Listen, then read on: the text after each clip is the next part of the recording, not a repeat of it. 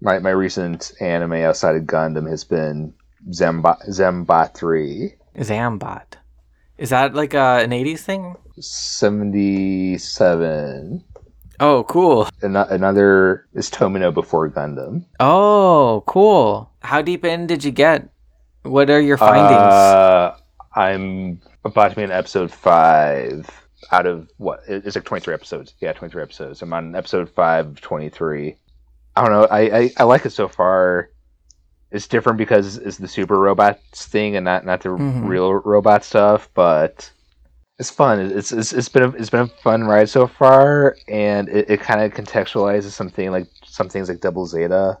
Oh, the gags and the three vehicles becoming one Gundam. Oh, That's a trope here of three Zom vehicles becoming one super bot. wow, I'm looking at these designs. They're really having fun with it. They transform. Yeah, it's a cool visual style. I'm also seeing apparently there's a character. I don't know if he's the main villain, but it's like there's the most villain name for a villain, Killer the Butcher. Yeah, he is brutal. I hear the show gets dark, so where it ends in one of his kill 'em all attitudes. So we see that early. Yeah, That's cool. So of course you purchased a DVD from this video store. But where else could someone watch Zambot 3? so there are a couple playlists on YouTube. Oh, nice. Yeah, I going into this Gundam thing has had me more curious about the general context of mecha. Like even this one, we have a couple of animators and designers who did work on other shows. Like do I have it here? I mean, the biggest name is probably Shinichiro Watanabe, who, like, after working on this, would have gone on to direct a Macross show. If the Gundam well starts to run dry, or we want to just like have a change of pace or freshen up the room a little bit, yeah, there's a whole world out there. There's a whole ton of super robots. Yeah, they added Gunbuster to Crunchyroll recently. That's been on my list for a while. Was that the Mecha Cop one or whatever? No. Oh, that Pat Labor. Another Pat one, Labor. right? Another. What was it? Mamoru Oshii. Gunbuster is like, I guess, a little less grounded, maybe, but it's directed by Hideki Anno, a very early like Gainax production. Oh, this looks cool. I want to be another cool one to expand outside of Evangelion. Yeah. Because I mean, I guess here's my thing: if you're like a content creator, is kind of shitty if everyone sticks to this one thing that you did, and that's like all you are. Oh, you know, Tomino or Anno. Tomino. I mean, even both. I mean, even Anno, like, at least in the West, he's big for what? Evangelion. Yeah, he's the Evangelion guy. But he's doing well for himself. Like, he's branched out to live action, made what some are calling the best Godzilla movie of all time, followed by the best Kamen Rider movie of all time. Oh, the Shin Godzilla looks good. Yeah. Yeah, that's a special episode too. If you want to go into that. What is that on? I think you have to pay for it. I don't think it's like on anything besides like, you know, like $4 rental. Oh, it's on Crunchyroll. Really? On premium subscription, apparently. Yeah. Son of... Oh my god, it's on Crunchyroll. Okay. Sick. Hell yeah. Sick. All right. I have some vague memories of watching the old Godzillas. The only Godzilla movies I've seen is the Roland Emmerich 2000 or 1999 Godzilla. 98? I think it's 98. There's a Roland Emmerich one and Attack All Monsters from the Showa era. I remember the one with the giant moth. Godzilla Mothra. versus... Yeah. You know, I have seen one of the Mothra movies. I'm not sure which one. The one where there's like these tiny people, like these tiny like fairy people, or I don't know. They're trying to stop like some evil businessman. That's fun. Yeah, I have enjoyed those. And there's Destroy All Monsters. Okay, All Monsters Attack is the one, I believe, that introduces Godzilla's young son, Manila. Manila. That introduced some weird stuff where like you get Monster Island, which is fantastic. I have to call out the Simpsons joke where they say like, "Oh, I sentenced you to Monster Island," and they say, "Don't worry, that's just a name." And then, but there are monsters, and I think it's Barry's like, "I thought it was just a name," and the guy who's running away from the monsters with him was like, "Yeah, what he means is it's actually a peninsula." But by land or sea, All Monsters Attack introduces the idea that you can get to Monster Island by astrally projecting yourself in dreams. And that's how this kid befriends Manila.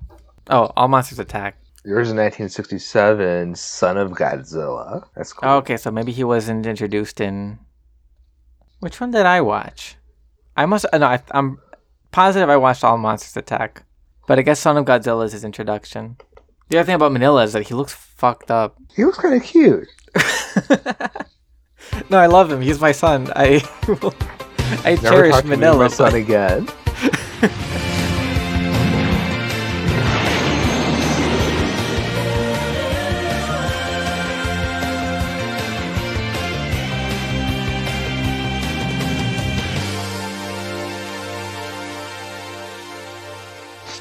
This is I'm just going to say it, just a hard transition into our actual topic, not the different little guys in Godzilla. I think Stardust Memories would be improved if we replaced Ko with Manila. Yeah, I feel that. I would replace Ko with anyone. I second least favorite character in this show. Coming in negative. I don't know. I liked Stardust Memory. Hello. Well, welcome to Pleasant Evening Mobile Suit. What do we call this? It's been a minute. Pleasant Evening Book Club does Stardust Memory. Yeah. Let's keep it clean. Yeah, then we're here to talk about renowned OVA Mobile Suit Gundam 0083 Stardust Memory. Is it one memory or memories? One memory. Can it be one memory of multiple shit going down? Oh yeah. This is a lot happens in this one. This is a densely plotted show. I think it has one of my favorite openings. Yeah, the Burning Heart. That Burning Heart thing, that was amazing. That was super well done. Yeah, I wonder what the future holds, because that might be the last of this like sophisticated 80s pop that we're gonna get for these openings. In terms of musicality. Yeah, I feel like Char's Counterattack, War in the Pocket, and this are like the goodbyes to the new era. F91 feels a little bit more forward looking, as opposed to, what do you mean by forward looking? I don't know. There's something different about the flavor. I guess I don't know. I don't know what I'm saying. No, I mean I guess as the work is more forward looking to the timeline as opposed to these other things that seem way more contextualized into the 1 year war. I do like getting into it. I do like how well integrated Stardust Memory is into, like, the way it leads right into Zeta Gundam is pretty seamless. Yeah, I wasn't sure how they were going to do it right. So, because I mean, it opens with these remnants of Zeon behaving wild once again, attempting to steal one Gundam or both Gundams, but they got the big boy. Yeah, starting us off with not critique, but casting a negative light on the Federation. They won the war, and they're still making mobile suits. They're trying to make even stronger mobile suits than before, and they just have one armed with a nuclear bomb, just in case, I guess. Which I'm pretty sure breaks the Antarctic Treaty. Yeah, that's a cornerstone treaty for the UC. Like in all the war crimes that can occur, you don't drop nukes. Yeah, there's something so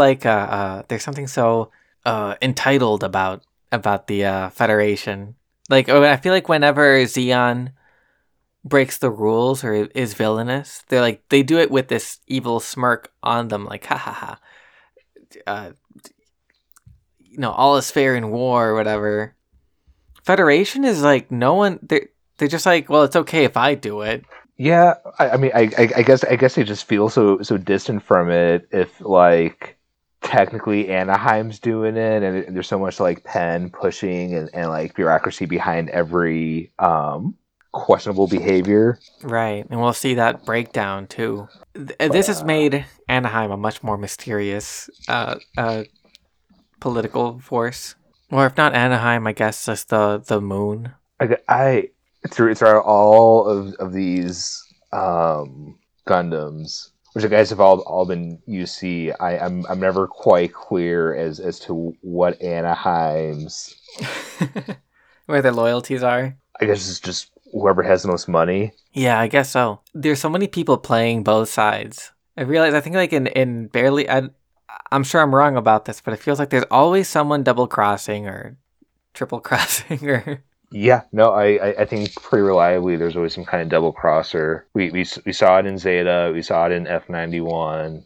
In 79. Yeah, Kycilia doing her stuff. They got all these like Shakespearean maneuvers between the Zavis. Yeah, we saw it quite a bit in Double Zeta 2 with Play, Glemmy, Haman, who makes a little cameo in this one. Oh yeah, that was a sad little cameo. What did she say? It's so cold. Yeah, how long must we wait? And there's something about ideals. Ideals or like damage. Damage. The people with ideals are also the ones are damaged by warfare. Yeah. So I guess let's just go through it. There's a lot more plot happens here than it does in say War in the Pocket. So I guess it's gonna be more of a broad look at the whole thing. Yeah. I think a good place to start is where this picks off, like right at the end of 79 with the fall of Abaku, where Gato. You know what I found out about Gato? What'd you find out about Gato? I went online and I found out he's 25 years old during the events of Stardust Memory. Oh, he looks like shit for a 25-year-old. Damn. Yeah, that's a rough 25 years old. See, that's what I mean about the damage. Like, you think presidency ages you. Being an ace pilot, that ages you. Right. Holding onto that resentment is just like really bad for your skin. Oh, for sure. Yeah. So we find out Zeon has fallen, but there's still people saying just endure. This is an embarrassment for us, but we'll be back. Just don't die. And for the first half, we see how these dormant elements of Zeon kind of get tapped for this Hail Mary operation, Stardust Memory. That's the name of the operation, right? Yeah. Operation Hail Mary Stardust Memory is the full name. No, I don't know. I like you calling it a Hail Mary because that's truly what it is. Yeah. And man, like they really well plotted. Like there's, I don't know. We'll get to the nitpicks. I'm sure you can imagine what my main complaint is gonna end up being. I have issues with it too. I can expect your problems. So we find out that their plan begins in Australia as they're infiltrating a Federation base where our main character, Ko Urasaki, is. He's just like some cadet or whatever, ensign. I don't know, these like fresh out of the academy and a big Gundam nerd. They're like test pilots. Yeah. Oh man, the first little action scene we see is just like a training. And I think this is one of my favorite things about Stardust Memory. Besides in general, like how good the action is and, the production values for when these mobile suits get to moving. I really like those GMs. They really get a chance to shine. Yeah, because they're all modified to look super cool. Yeah, I to recognize. love the gun cannon ones. Yeah, It's like some little nod to 79. we get a bit of everything. There's only one like mobile suit thing I didn't like, which is kind of at the end when Ko is in the Unit 3, but the Unit 3 is inside of just like a chunk of metal. Yeah, I mean, it might as well have been a mobile armor instead of a Gundam, Yeah, but could have been interesting to have it like that. Because in the end, like it didn't even he didn't even get to detach, right?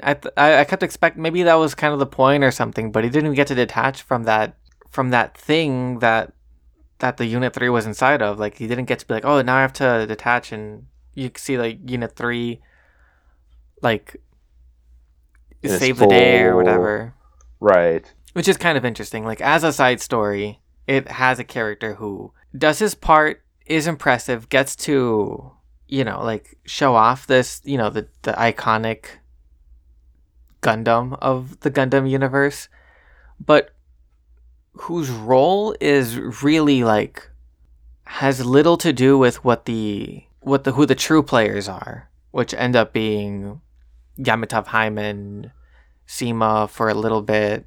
Yeah, it's his overall place is a little lackluster. It's and I wouldn't even say that's necessarily a critique. It's like a sort of because I can see that being the point too. Right. I mean, it's just what is the point of the story for sure, is to have this grunt be a Gundam pilot and still remain a grunt at the end. Yeah. And we'll see also, like, his motivations have nothing to do with the Federation. Like, there's all this talk about ideals. And, like in Char's counterattack, we see, like the talk about how ideals cloud our judgment or whatever. People were fighting for a cause versus people who were just cogs. Philosophers shouldn't be politicians. Yeah. But here in Stardust Memory, it really does seem to make a difference to have ideals, because Gato, he truly believes in, which is also like kind of a relief that it's not a return to whatever eugenicist or space supremacy ideas. He seems to be motivated by kind of like anti-Federation, a freedom for space noids, but in a way that is packaged with like like a jingoistic zeal for Zeon to carry that flag. Right. He and I forget what his admiral's name is. Cue Ball. Oh, Cue Ball. What was his name? It was the something fleet. I remember it was a very memorable. Deborah fleet. Delas. Yeah. Yeah, like they nearly succeed. Like Urasaki's like main thing is just like being a good pilot, proving that he's worthy of the Gundam and all that. And in that climax, he just like fails again and again to stop that colony drop. I mean, the colony did drop. Yeah, it was like narrowly stopped. It was narrowly stopped by Hyman, who ended up saving the day. Where did the colony hit? Did it crash land in like middle of nowhere or something? Let me look into that. Because the entire time, like, oh no, it's gonna hit Jaburo. It's gonna hit our main capital. But it seemed like that was never the plan from the get go. Oh, it was gonna be Jaburo, but then it was like it was redirected to North America. Did it end up landing? I thought it was successfully burned off. Nah, it landed. It landed? It did. Damn, I gotta rewatch Zeta. That was my main takeaway. Or that was my takeaway situation, is that it did land. But it ended up landing in North America. So wait, really? I guess I Yeah. totally. I thought he got. In Data, did they talk about there being a big like a successful attack on Earth like that? No, but that's like the conspiracy of what Stardust memory was. I thought they were able to burn it off. This is so funny that So it's not like the colony drop hit any major city it or just like landed in the anything. ocean or something. So like Jamatov's solar system was able to just minimize the damage. My read is that there's like a wired conspiracy going on between certain members of Neo Zeon at that point and certain members of the Titans. No, yeah, that was clear. I thought so. I was a little. I guess I was a little confused about what the conspiracies were. I thought the point was to create a situation where the Titans would, where Damatov's fleet would narrowly save the day, so that they could justify taking control in their, to justify their coup. Oh yeah, and they did manage to destroy a lot of Earth's food production. Yeah, it was too close for 25% capacity solar system to be able to fully save the day. But I didn't realize things were so hectic for Earth in the Zeta Time setting. period, yeah. Like I remember the anti-Earth group would complain about the Federation polluting and that the Titans were there as a kind of like paramilitary force justifying its sort of role as military dictators by saying that they were hunting down, I guess like the remnants of Xeon after the events of Stardust memory. But I didn't realize they were also food scarce Starving.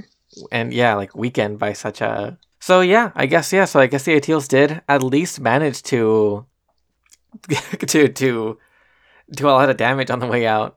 Yeah, I'm not sure if it was a successful operation or what exactly the intentions were after that.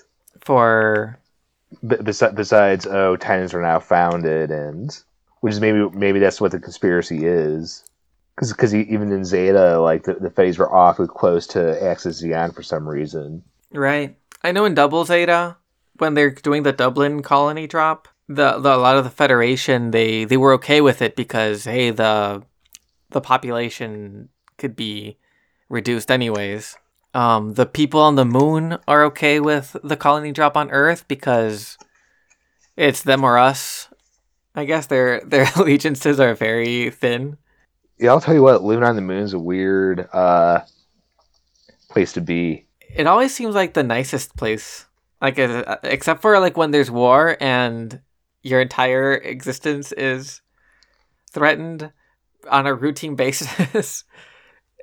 Like the moon always looks like a giant mall. It just looks very fun. I mean, my guess is it was probably like the first space element, right? So you get the most developed Federation tech. Yeah. You're a space noid, but not quite a space noid. Yeah, and there's a fun urban quality too. I did like that we got to see the more industrial parts of the moon when they were docked at Von Braun. Yeah, it was cool. We got to see some residential areas of the moon too. Yeah, I thought they looked really cool. There's these areas where it seemed like I don't know, like there's like an industrial looking spaceport and it looked like out of Blade Runner, like these giant like brown or like rusty gray shapes in the background. It is a cyber punky place. When it isn't, like 'cause my happiest memory of the moon in Gundam is in Double Zeta when they go to the moon and you hear that song from the first Zeta Gundam. Oh yeah, when they're in that cafe Yeah. or So diner. yeah. There's like if it wasn't for everything that's happening, for all the historic events. It'd be a cozy place. I know that we'll have a lot to talk about on the moon, but anything you want to hit on for the Earth sections? Earth sections. I guess environmentally, seeing the results of the colony drop and what Cindy is Oh yeah. now as like a what just bay and oceans, kind of. Yeah, that though, seeing the remains of the colony, that is like a hunting thing to start with. It's a really great way to be like, no, things are happening here, or things did happen. There was a real toll to the fighting. A lot of catastrophic. I guess one big common start on Earth, and Gato succeeding in taking Unit 2. Yeah, there's this is the first time we see a Gundam pilot as a antagonist. Yeah. Yeah, it's really scary when you see like, oh, these are really strong mobile suits. Like it is a problem when the other side has a Gundam on being piloted by a very capable pilot. Probably I don't know about the best, but he's guy was up there. Was it the Terror of Solomon? What's his name? Nightmare Solomon C or the something Nightmare like that. of Solomon. Yeah, with a beefy Gundam. Don't want that. Yeah, I think it was Nightmare of Solomon. Yeah, I thought that first part, it was a new angle for this stuff. I liked the pursuit. The way they handled Ko being a rookie felt like when he freaks out over the missile barrage. One of the lieutenants there gets to perform a bright slap on Ko as well. It's a rite of passage. That specific lieutenant dies shortly thereafter, but it was nice to see a bright slap in an OVA. Yeah, fully animated. I like then when they're going out in the desert trying to find the. I will say, okay, a little nitpick is I feel like we're talking about like how what a threat a Gundam mobile suit is to have against you. Why didn't Gato finish that Gundam off? Okay, it was being piloted by a rookie, but might not be next time. I think Gato's kind of like Char, where he wants the fairest possible fight. Yeah, there seems to be a recurring thing with these Gundam pilots or these mobile suit pilots is this kind of warrior honor, especially for this OVA. For this OVA, I guess even Char's counter attack, even in all his madness, Char has this weird system of honor. Like he wants to beat Amuro like in will. Like he wants Amuro to see his side. Right. Oh yeah, we have Ko getting schooled as he makes his way from being a rookie to being a capable pilot. He gets schooled by Gato, who's saying like you just know your place as a rookie. You're not going to get far if you have nothing to fight for. And I don't know if he ever really learns like what to fight for, except for like the basic like but the people you protect or whatever. Yeah. He gets schooled by a lot of people. He gets schooled by Gato. Sorry, I'm interrupting you. Go ahead. Oh no, I was gonna jump ahead a little bit, like because somehow like how it doesn't learn at the end.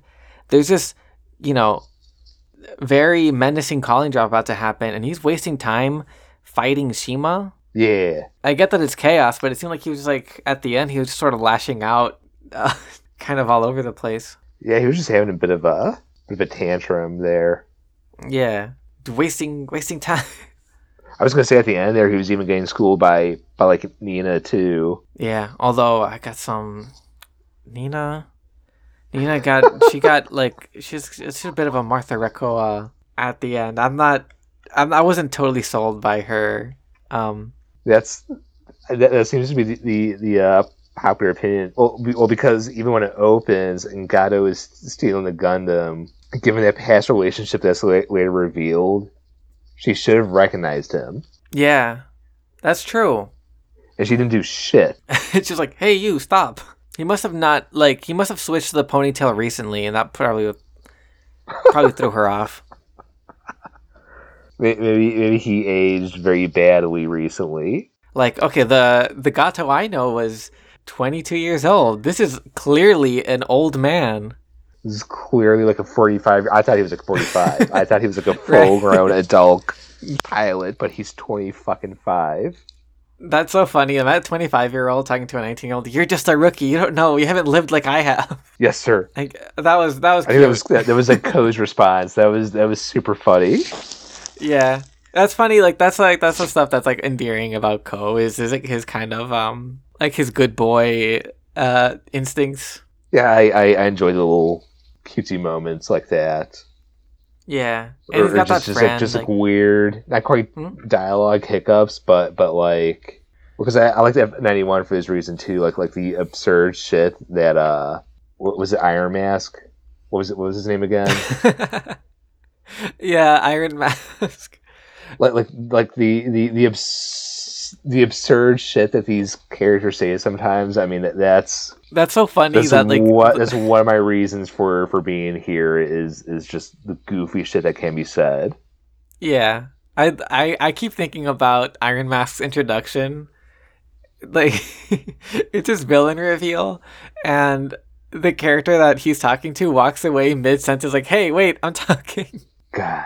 There's a someone on the crew of the Albion. I think her name is Simone, who has like a really great moment where she's like, "I'm so sick of these pilots try are so caught up in their own shit." And then she gets called Yeah. out by the captain, and she just like laughs it off, like, "Oh, whoops." Those little moments. But yeah, we're talking about Ko getting schooled, and I thought like there's all these moments where like if the show was just about the pursuit, it would have been, it would have I would have not complained. It still would have been 10 out of 10. I loved when they were like right after that battle, they head out in the dark of night as the sun's rising, and they have like these run-ins with Gato as he's trying to escape. And so like they have like a space shuttle that they shoot down, like a really cool fight scene where that guy dies. When that guy dies like by a bazooka blast, it's really cool how that mobile suit shows up and like grabs what was his name? It wasn't Keith. Keith is the friend, but the guy who dies. Was Dick? it Lieutenant? Was it Burning? No. Burning is he dies later. Burning is like the CO. Yeah. Also, like now I wouldn't be surprised. Did you know? Did you know he's 26 years old? Okay, That would be too. that's you're bullshitting me there. That's okay. You got me. Who knows? He might be as old as 30.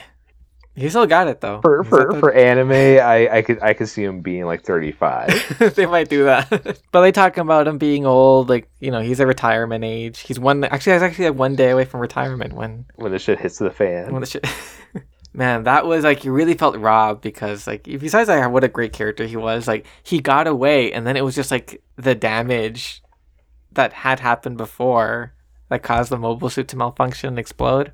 Yeah, that was pretty. It was tragic. Right when he was deciding, oh, I'm done with this. I'll hand this off to the next generation. Yeah, I like it still hit that like despite like all the telegraphing that was happening, I still was hoping that it wouldn't. Yeah. And they have so many moments, but yeah, in that pursuit, like he's like doing a little like West Point like military teaching, not just training, but like, all right, so this is the environment. Where would you try to rendezvous so you could await an ambush or whatever?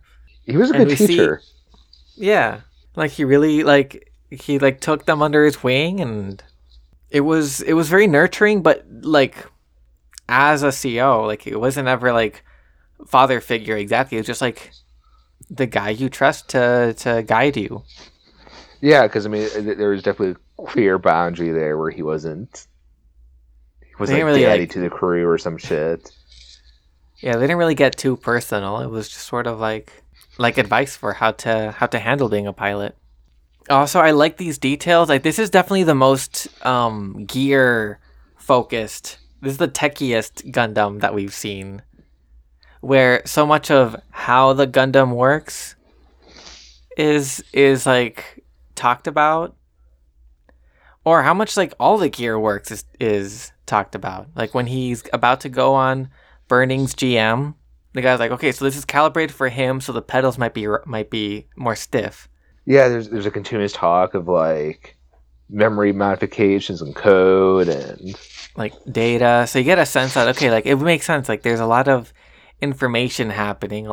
So you're like you have to be in sync with the AI on the ship or whatever, like with the computer on board. There's talk about like how many G's the suit can handle, how many the pilot can handle. And when they're talking, you get this neat thing. Like that little map was so cool where you saw the cursor and you even see, I think Keith has like a little, like a glove, like he's holding like a thing, like a pointer.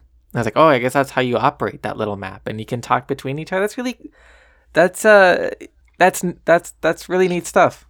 Yeah, there's some cool technical details to this real robot this time around.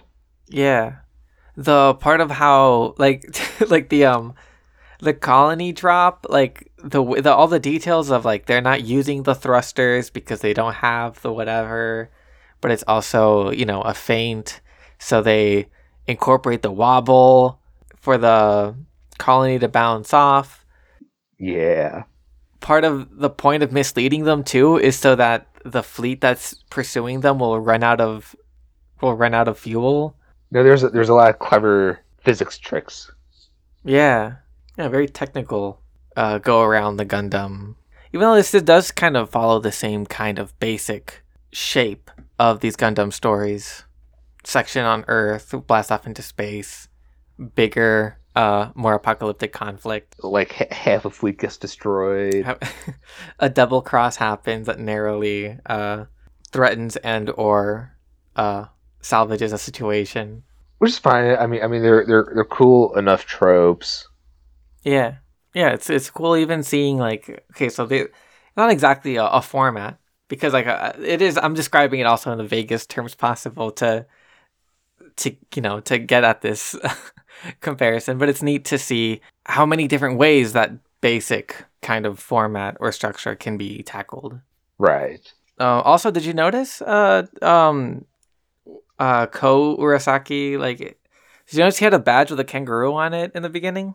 No, I missed that. It's Cool kind of stuff. fun though. Yeah. There's a lot of nude ladies in like the respective cockpits of these pilots too. Yeah, there's a lot of that. A lot of male energy going in this in Stardust Memory. There's like an Air Force cockpit pilot aesthetic going on there. Yeah, a lot of male energy. Like if we took the cast from 79 or from Zeta or from Double Zeta, I can't imagine any of them asking their girlfriends for amulets like they did in the novel. But Yeah. these guys? These guys would ask for amulets for sure. Oh yeah. That Moshka character, maybe my least favorite character. Like maybe if they had done more with him, but he added such a uncomfortable flavor. Like is it supposed to be charming that he's taking these pictures of Nina? No, it's just a weird sexist foil to like Ko's nice guy misogyny. I don't know. Yeah, but in general, like I'm okay with seeing like it's a military whatever. There are a bunch of pilots. Of course, they're gonna have like pinup whatever. They're gonna have naked lady posters. I can see that, but It would have been nice to have some character development there. Besides, he's like source of pictures and he's a perv. Yeah, even like so the nitpick zone, whatever. Like I didn't even like. What's the last thing he does? Is like torture a Xeon guy? Yeah. Yep.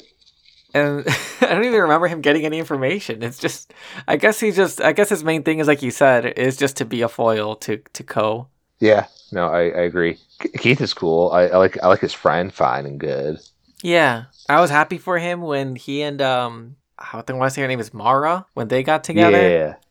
Yeah. Mara was really great. She was a great friend to Nina as well. Yeah, I agree. I think her and Keith are probably the best characters out of this. Yeah, I appreciate a lot of that stuff. Right, Keith even he almost got to stop the escape because he caught the double agent Well, he didn't catch him exactly, but he had to pee so hard he knocked over his papers, letting Burning find it the proof that there was an agent. Another double crosser. Yeah, and that was a neat thing where I was just editing. I'm halfway through editing the War in the Pocket episode, and for some I don't know when this happened to me. Everything is neat to me. I'm always saying neat. I'm gonna try to find other words. It's lit. Slick, yeah. This is a really slick, creative decision. So they catch the spy and it's like, okay, I got to get away from here, and he starts leading them to that Xeon base that had been secretly operating in Africa for all those years, waiting for an opportunity to shine, to revive the cause. I felt so bad for him. Yeah. So they lead him away and then they just abandon him. Thinking about the show again, that's where we see some of the this thematic angle of the tension between practicality and idealism. We see these different characters like take on these different Issues. relationships to their causes or the wars they're part of. Because at the Africa place, like they're willing to sell that guy out, but it's because their main loyalty is to Xeon at all, and because they wouldn't give up the base if they were in his position. No, of course not. Like they were just sitting there and they're like, this is the last chance for us to be soldiers and help Xeon. And it's like they completely sacrifice themselves to help that spaceship get away. And it makes it very scary because of the commitment of all these Xeon people, that Stardust Memory gets to be such a successful operation, even though it's partly thwarted by the more practical or self-serving elements in the Federation and Xeon, by the Semas and the Jamatovs. We see it super strongly again on the moon with that one-armed pilot veteran. Right. That was a little sad too. Mm-hmm. Like I felt for him. He has the ship prepared. Yeah, he has the ship prepared. He's ready to go. And well, when a Seaman's crew shows up and is like, "Oh yeah, thank you for the ship," which lost Xeon that very powerful mobile armor. Yeah, but that was the most frustrating part of. Well, until Nina saved Gato, it was the most frustrating part where Ko, like, knowing that he's a Xeon guy, goes to help him. Yeah, it was a weird choice. I guess he wasn't a Xeon pilot at that point in time or something. I'm not quite sure how Ko justified that in his mind. First, like, he helps him at first just because he thinks he's a hobbyist or whatever, and he's such a freaking slut for mobile suits that he can't help himself anyways. But then he finds out that he was Xeon, but he goes back to help him because he needs to see that through. So he, out of this thing where I have to be worthy of being a pilot, like his code has nothing to do with the Federation or whatever. It's just about living up to his self-image of what a Gundam pilot should be. Right. And that's when they collaborate and start working on the thing together to that song, that the bafflingly sexy ED where they talk about one night stands. There was a strange like we talk about the gender politics a lot in this, and I'm not sure what politics are being pushed here, explored, but there is a weird like combination of sex and mobile suits in this one. And Ko's most interactions with Nina, even, like... Yeah. Yeah, that seems to be where all that sexual tension gets, like, worked out, is just in flying the mobile suits. And just sexually talking about it's like code and improvements and... It's thrusters. Or even the question to Nina of, do you love Ko or the Gundam more? Right, when she's working on the computer. All the scientists, whatever, all the engineers at Anaheim are like, "Wow, love has really got you go." Like that's her way of showing love or whatever. Like there's like this constant mix of of these passions with the mobile suits. And at first, before she's even bonded with Ko or is maybe aware of Gato in the unit 2. In the other Gundam, he's like, "No, my Gundams." I think Tomino did navigate those aspects a little bit better. Yeah, because like he's fearless. Like he will not let things be subtext. Yeah, so I'm not sure. Like the lot of the romances were better.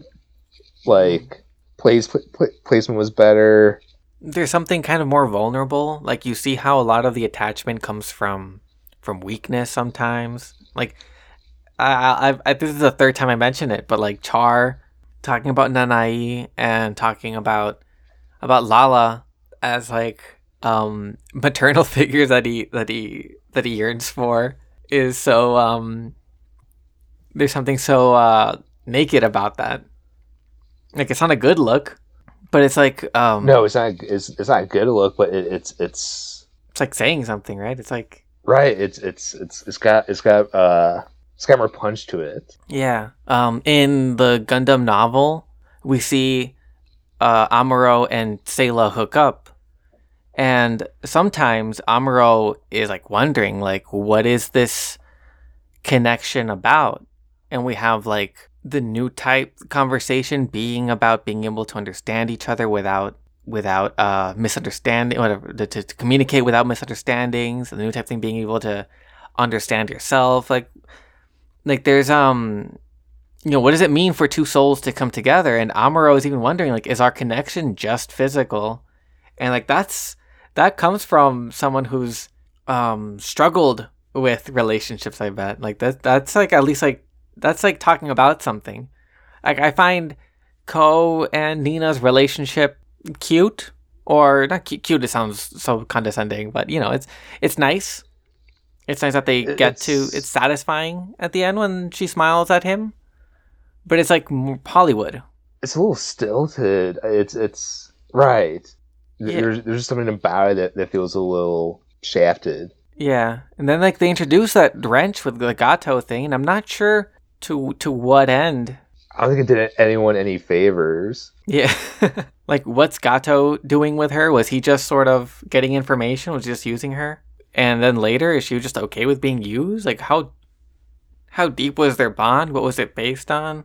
She seems to choose Gato over Ko, at least because she just doesn't want anyone to die. That's one thing, I guess, is the sort of I have this connection with these Gundam pilots.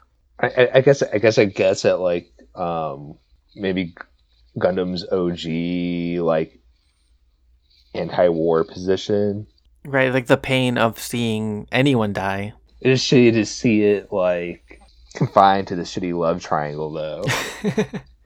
Yeah, a little undercooked. I guess I gotta hand it to like the character animation and the actors' performance. Like when she's like begging the people at the Albion or whatever at the Federation fleet to wait 5 minutes before shooting the people who are trying to regroup. Like, of course they're not gonna do that if Zeon's trying to push through. And like, but I kind of feel for her. She's like, just wait 5 minutes, even though it's like, where is this coming from? Like, or at least like, what? What's your play here? Like, do you really think they're gonna be okay with just like letting this, borderline genocidal militants to just keep going? No. Why? Like, no. They're suicidally committed to destroying the Earth Federation. Where were we though? Well, we're on the Sex and Gundams thing. I thought it was exactly correct that, or not correct, but it was like, I guess a continuation of that when the Unit 3 is being worked on, is under the leadership of this other scientist. I forget her name. She had the curly hair. Yeah, but it was funny that she was in the room of Ko during that time, walking him through it, and Right. She's like seducing him, like, look at these specs. Don't you want to fly this Gundam? these specs are amazing, best Gundam we've ever seen. Those verniers, they're real. You can touch them. Check out these assets. We're playing around. I think I liked the Earth half a little better. I love the atmosphere. It's like when it's foggy and they're walking, it feels like Hunt for the Red October or something. Yeah, it just when they were in the Earth sphere, it felt like they were like Stardust Memory was maybe trying to cover new ground for what Gundam can be once that chase sequence was over, once that pursuit was done. I don't know. It felt like more of the same. Yeah, it settled into like, oh, I guess this is Gundam. But there was something missing. Yeah, I came in like a lot more positive. The more we talk about it, the more I'm like it's very flashy, like flashy in a good, like it's beautiful, incredibly artistic, achievement for animation. But it doesn't have that Tomino touch. I mean, it's good, and I'm not sure if it's because it's lacking the Tomino touch or because War in the Pocket was awesome. Yeah. And that didn't have Tomino touch. That's true. That's true. There's something more. I know. Again, I like it. I guess for something to be like my favorite piece of media, I want to see it like cover new ground. Yeah. Or like push the envelope a little bit more. I was even gonna say coming in that maybe this is the Gundam I would show people to introduce them to Gundam, but honestly, it's gotta be just telling people to jump in. I think the movies is still the best intro. The 79 movies, I mean. Yeah, I mean, if they can deal with the old animation. Yeah. Like, War in the Pocket is great standalone. Like, an incredible use of the setting. And I would say, like, Stardust Memory is also, I guess, pretty good standalone. But I think the people who get the most out of it is people who simply like the setting and like the mobile suits and want to see these technical details and, like, a really well done plot in terms of like the tension and release. Like, oh, they have to go here. Like, what's the plan? Oh, these details. Like, it is well done.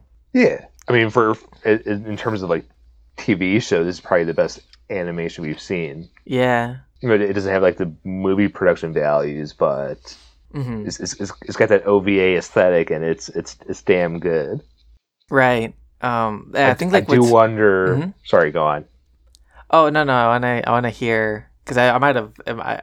I think I was just gonna like go back to like what's the thing that's missing. Like, what does, because the Tomino touch is there's a lot to account for there, but like we were saying, like War in the Pocket is fantastic. And I guess it's the human aspect. This one's really good for if you like the robots, or like you like a well plotted like action movie. But sorry, what were you gonna say? Like a true military focus, maybe. Yeah, it was. There's good atmosphere. Mm-hmm. Well, I was gonna say, because you had mentioned, what's a good piece to introduce someone to Gundam, and I really do wonder if there's someone out there that was introduced via F91. That. And what that frame of reference must be like. That could, I don't know, that might work. Technically, it is standalone enough. Like, you don't need to know about Xeon to make it work. You don't need to know about the Federation. It's just kind of shitty because it was never continued or like picked up on. Yeah. F91 will always be like this strange obsession for me because of the lost potential. Because even the movie itself is so weirdly compromised. I still love what we got though. Yeah. Like what we received was awesome. I just wish we had so much more of it. Yeah. I actually did watch F91 with a buddy of mine from work because they had it was playing at a theater some time ago, and he almost went and he didn't get to, and I was like, oh, it's got it on Blu-ray. Let's give it a shot. And he was so lost. Like, I don't. There's something about the rhythms that you have to really get used to. Right. Even if the technical details are there. Like, okay, the dad gets rescued, but you don't get to see it, so you have to infer that there's a scene in between. Right. Yeah, it was edited. It was edited confusingly, for sure. Yeah. So that one's a tricky sell. Like I think someone could, but they have to be like, I don't know, prime, but like I think it would take a particular type of person, like someone who's not so concerned with plot, maybe, or someone who's super locked in. I feel super like essential. Like I feel like most people are grounded in at least wanting to understand plot. Yeah, Damn. that's what makes it difficult. That's the main challenge. They want if you want one scene to happen because of the events that happened in the previous scene, then F91 might be a bit of a challenge. Oh, damn. But it's there. I might try it. I might try to test it somehow. Yeah, I think it was my first time watching it, so I was just barely hanging on to, like, oh, okay, so I guess that's what happened. Oh, okay, that line implies that she had defected early. Like, Right. I wonder if, now knowing what I know, having had this time to stew over F91 and realize how much peak Gundam it actually is, that maybe now I'd be able to be a better shepherd through that forest. Do shepherds go through forests? Wherever shepherds lead flocks through. Prairies? I don't know. Prairies. That dark, menacing prairie. Maybe caves sometimes. Maybe sheep end up in caves. Here and there. That's what the shepherds are for. Oh. Like you have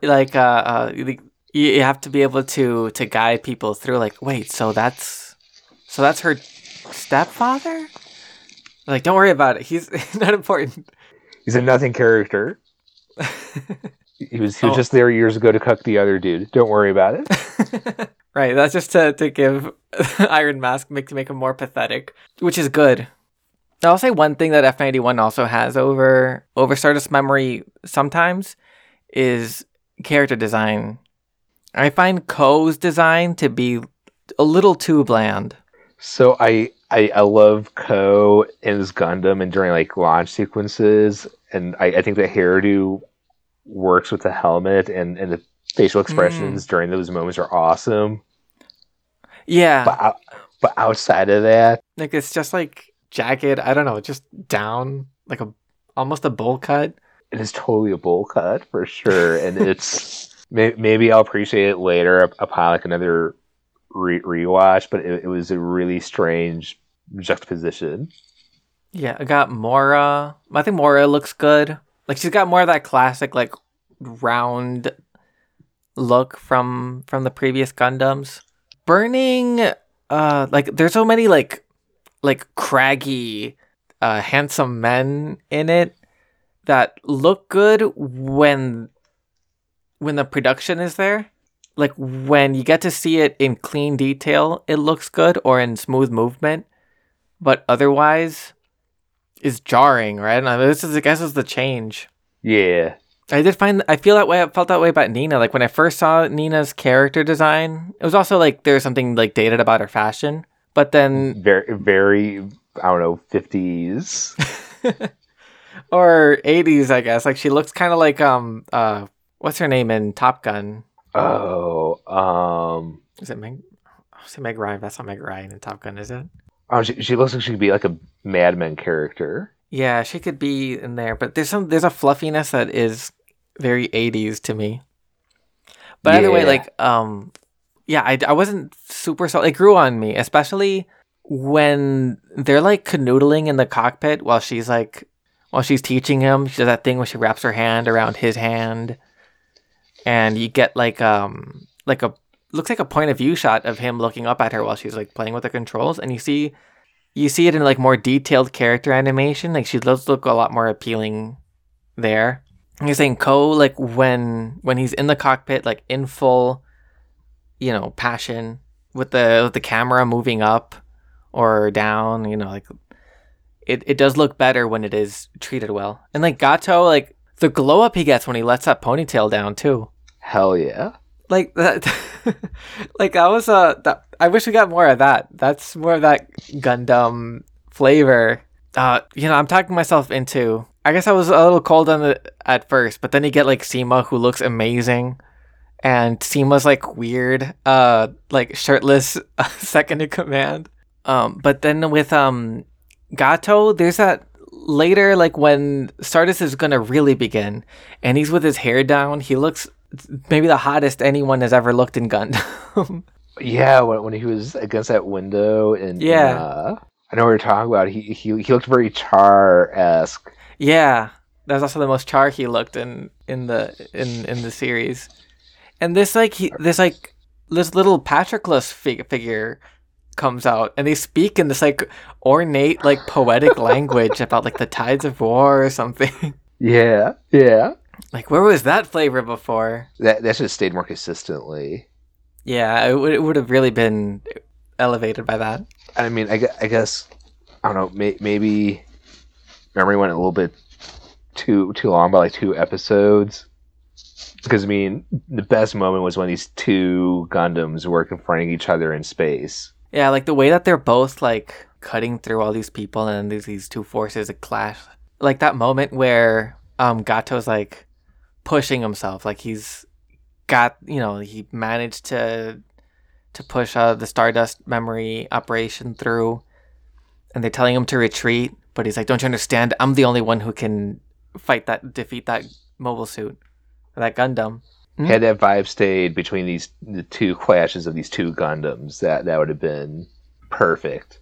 And that kind of got cut short. But this is the other challenge of making Stardust memory, is that you want to introduce new toys. You want to introduce like cool new things. You have this huge bulky Gundam with a giant shield. This other like nuclear arms. Nuclear armed. You have this other Gundam that even gets an upgrade in the middle with these really cool jets that come out the shoulders. That was just unbelievably cool. I love to see that. It was neat. Yeah. But they weren't in Zeta, so at the end everything has to get scrapped. To be leading into Zeta. Yeah, that's such a challenge. Which I guess they navigated well enough and fine enough. Mm-hmm. Yeah, but like it ended up being like they build up all these elements, and then when they clash, they have to be like, no, you have to pare it down and really clear the runway for Zeta to begin. I guess overall it did set it up well. Like we saw the weakness of the Federation, in their I'll just call it the Weimar Federation. Like right before the Titans rise to power. Right. And like the situation to like justify how that could be allowed to happen was well done. I guess it could have been done sooner or longer. Let that cook a little bit more. That would have been interesting if it wasn't just like they show up, but that they're forced to, for a couple more episodes, fight on the Titan side. Right. And because then you'd have some more like internal, maybe like that would awaken Ko's relationship to ideology or to causes, whatever. Right, because that was never quite completed. You never really got to explore that. It was just sort of rivalry with Gato. Right. Some of his friends died for maybe no reason whatsoever. Yeah, there's the relationship with Nina. Just like being the best at piloting the Gundam is also reifying the bond that he has with Nina, and the rivalry with Gato is like the fight for her in some sense, at least to him, because Gato doesn't seem to care at all about her. No, I don't think he gives 2 shits about her. Or the Gundam. Could that be kind of is that kind of a read? Like yeah, in this... for sure. If Gundams are a sex symbol here, and Gato doesn't care about Gundams, he doesn't care about sex. He cares about about his mission. He's all super ego. Right. Yeah. And yeah, because we have Moshka, who's if Gato's like super ego, Moshka's definitely id, and he wants to get inside of that mobile suit so bad. Oh. Yeah, and Ko is just what ego, just in between those two forces. yeah, just floating in that ocean, like immersed in his kind of pride, but also his bond with whatever his libidinal uh excitement for mobile suits. Maybe some boyhood innocence. And we see how this, like, how ultimately in this particular conflict, Gato piloting the mobile suit made a huge difference, and Ko was at most an annoyance. And so, like, it does kind of pop the bubble on, oh, the Gundam, as opposed to like what it, with Gundam as a part of a larger whole. I like that read. Yeah. Okay. I no. So sorry, I thought I had it and I lost it. Something about the Gundam. No, I mean, I like your take on that. And after hearing that, I'm wondering if I should have a softer opinion towards Stardust Memory as a whole because of that. Wow, yeah, I feel like, yeah, I just now think we landed on something that bumps it up like 20% or something. It's all because of Gato being this amazing pilot that doesn't care about the Gundam. Yeah, like one of the, I don't know, I didn't realize like why it hit me so much. The shot when the two Gundams get destroyed and Gato like just like looks at him as he like escapes from his cockpit. And also great like MVP moment for Keith rescuing Ko. Also, I love whenever the Gundam gets to be tender, or a mobile suit gets to be tender. With his giant fingers picking up humans so softly. Yeah, Keith is great. The way when he's on that mobile suit, he gets he gets some kills in, whatever. And the killing is good. He gets he gets like his action movie like laurels. He gets to have those cool moments where like Ko's in the Gundam and Keith is in the GM, and they kind of like dap each other up, and it's like, cool. But also, it makes sense, in the techie way, because then they could do that contact, so they get to like talk and they have a scene. I don't remember what they talk about. And every time Keith does a little peace sign, it's like, there he is. That's my guy. There's our buddy. He should have been the Gundam pilot. Yeah, he would have been more fun. I think he would have. What he would have not done is desert for days and help an enemy Xeon pilot soup up a mobile armor just for the feels of it. Yeah, I guess there was something meaningful to the ways that Ko is sometimes infuriating. I guess like the thing that is frustrating. You can see how it comes from something of a good place, but also maybe it doesn't work in that moment. Mm-hmm. I think I still have to sit on Ko's behavior on the moon and what exactly. Yeah, I think the worst. I think I'm not sure where Stardust Memory stands on it. I'm not sure how much it is like on the side of, but you're a good warrior, because I don't have a lot of patience for that kind of ethos. No, it's not a good one, because that ethos is what's perpetuating every conflict. Yeah, this constant like retaliation. What's the Gundam after? Oh yeah, Victory Gundam. Yeah, that'll be interesting. It's one that's not talked about a lot. People just sort of like take Tomino's word for it, that it took Tomino's word that it sucked for so long. I hope it doesn't suck. I'm gonna be disappointed if that's the case. Yeah, eventually we're gonna hit on one that does. We nearly came out of this one with a negative overall impression. I have mixed feelings towards it. Even with the mixed feelings, it's still a good Gundam. I'm not gonna call it a bad Gundam. Yeah. It's got its rightful seat in in the anime pantheon, even like broadly outside of Gundam. Like, for sure. If someone said like, "Hey, do you have anything with really cool mechanical animation?" Like, I still like put on episode 3 of Stardust Memory or whatever. Yeah, no, I mean it has it's got some cool shit going on, you know. Yeah. Or if anyone ever asks me, hey, what's the Top Gun of anime? Right? Yeah. This has got to be. I'll start keeping a list, but this is the number one, the Top Gunniest anime I've ever seen.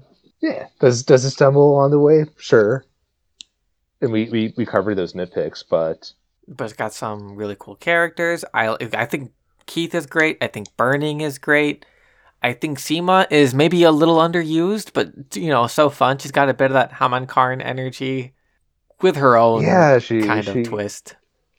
she do, Like, she looks great and in her that's throne. another Mm-hmm. that's another person I would have liked to see more explored as motives, and maybe I missed it or it flew over my head, but There is actually a on the Blu-ray. I'm sure you could find it online. There is like little short that they did. I forgot what it's called, like Seema's something. I was so excited when I saw it. I was like, oh, it's something, revolving around her. But it's very short. It's just sort of like her waking up from a nightmare where she dies in a fight, in a battle. Then she gets, and then there's like a call for everyone to go onto battle stations. And she kind of smiles and goes off. I'm not sure what to make of that, besides that it's something that maybe like characterizes her as a kind of survivor. Like, she's got no allegiance to any particular side, but but she does feel like a need to secure her own safety. I see. Well, I gotta see that short now. Yeah, I'll try to find it. If anything, I got the blur. I'll find a way to.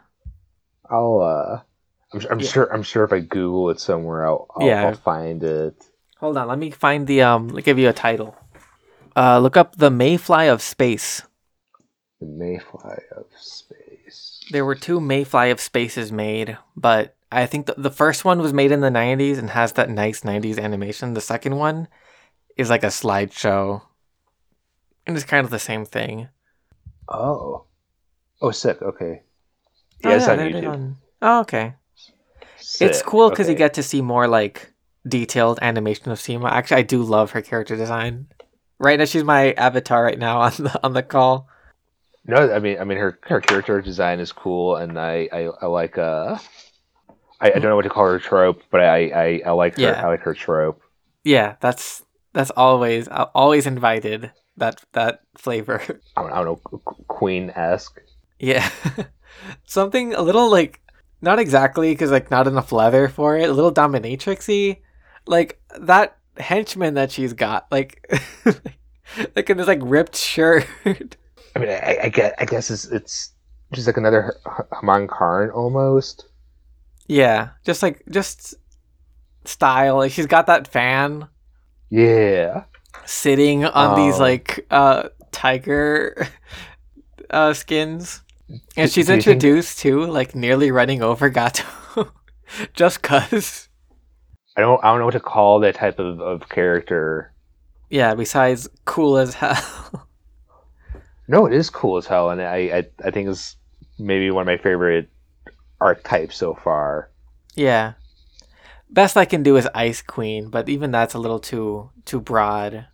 There's something mean, there's something aloof, but there's something always stylish. It's always high fashion, high style. Yeah. The Cruella de Vil. I can talk around it, but it is a delicate formula. I feel as though there were academics that came up with like that single name, and I'm struggling to get there. Oh, sure, like those folklorists like have like a combination of letters and numbers that describe this trope. Yeah. Would you say Paptimus Scirocco fits into this? I'm sorry, can you repeat the name or remind me? Paptimus Scirocco. Oh, what? in some ways. There's something maybe more weaselly about him. He's more Manipulating people. It's a different kind of archetype, I guess. He's more impish in a antagonistic way, or in a more brutal. He's a brutal imp. Sima isn't that like that, but Haman is kind of like that. Well, is Haman kind of like that, or is she just that? I guess she's just compelling. But she wanted Judo on his side, but I guess he wasn't really manipulating Judo. He just wanted him on her side. I think Haman had this natural charisma that wasn't so manipulative. Yeah, with her, it's like she's telling Judo to join him, but it's not like I'm gonna get to him. It's simply because that's the thing to do. Right, or the Marsha May guy, Machine Ray. Like, I don't think Haman Karn like pushed for him to have such loyalty in that manner. It's just that's how people reacted to her. Right. It'd be so funny if she just like never knew about about the stuff running through his head. Or just never knew that the rose got permanently like that he had it whatever laminated was the word. Laminated. That's a good one. Like I could fully see her being completely unaware that he got the flower laminated. God, I love Machine Ray. We may never get another. He's one of a kind. I love Machine Ray so much. I'd be happy to see it again, but I don't think we're going to see it again. No, that's a one and done. So great. Yeah. It's the people that makes Gundam truly last. Yeah, I think so. Well, because I think the people involved give it like this strictly super robot genreization, but it gives it like a nice, I don't know, like emotional bond link. I don't know. It gives you something more to play around with than could the Hyakushiki defeat the Gundam Unit 3? Right. Yeah. It gives it another. But you know what I'm trying to say. I'm struggling with the words right now. Like there's more to like more of a relationship to build. Like, okay, like that, you know, could the Hyakushiki beat the Unit 3? Probably not.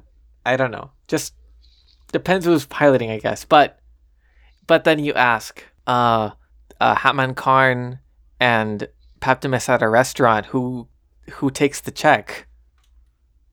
And suddenly the gears are spinning. That's a compelling question. Could Sima and Haman be friends? What does Haman Karn's space ghost stand thing look like? Yeah. Any other details, characters, plot points? No, I think I'm rather pleased with where we left things. I think. Yeah, I think we hit on my favorite and my least favorite things about this one. It's maybe the most normal Gundam has been, with its pros and cons. Yeah, I agree there. I agree. And it is cool. If I want to mine one particular Gundam property for cool GIFs to post on social media for likes, you know, any shot of the verniers adjusting or the eye on the Zaku without the covering, this has you covered for days. Clearly, it definitely has potential. But yeah, until next time then, we're gonna go back into a book. We're gonna start doing Sabers of Paradise, which is exciting. Probably the biggest reading project for us to date. I think we're gonna break it up into 3 parts. Yeah, I think we're gonna have to be forced by the nature of the text to break up in its predisposed parts. But that'll be interesting. We'll have Sabers of Paradise about early modern Russian colonialism, and Victory Gundam, which Tomino has now decided is the perfect companion to Putin's war in Ukraine. Yeah, and I hearing it right now. I'm not sure if I buy that position, but we will see. We will see. Yeah. Until next time, have a pleasant evening. Yeah, continue those pleasant evenings, listeners. Okay. Keep on pleasant. More important than a one-night stand. Don't come Oh, to God. me just 'cause you're lonely tonight. Lonely's only part of your game.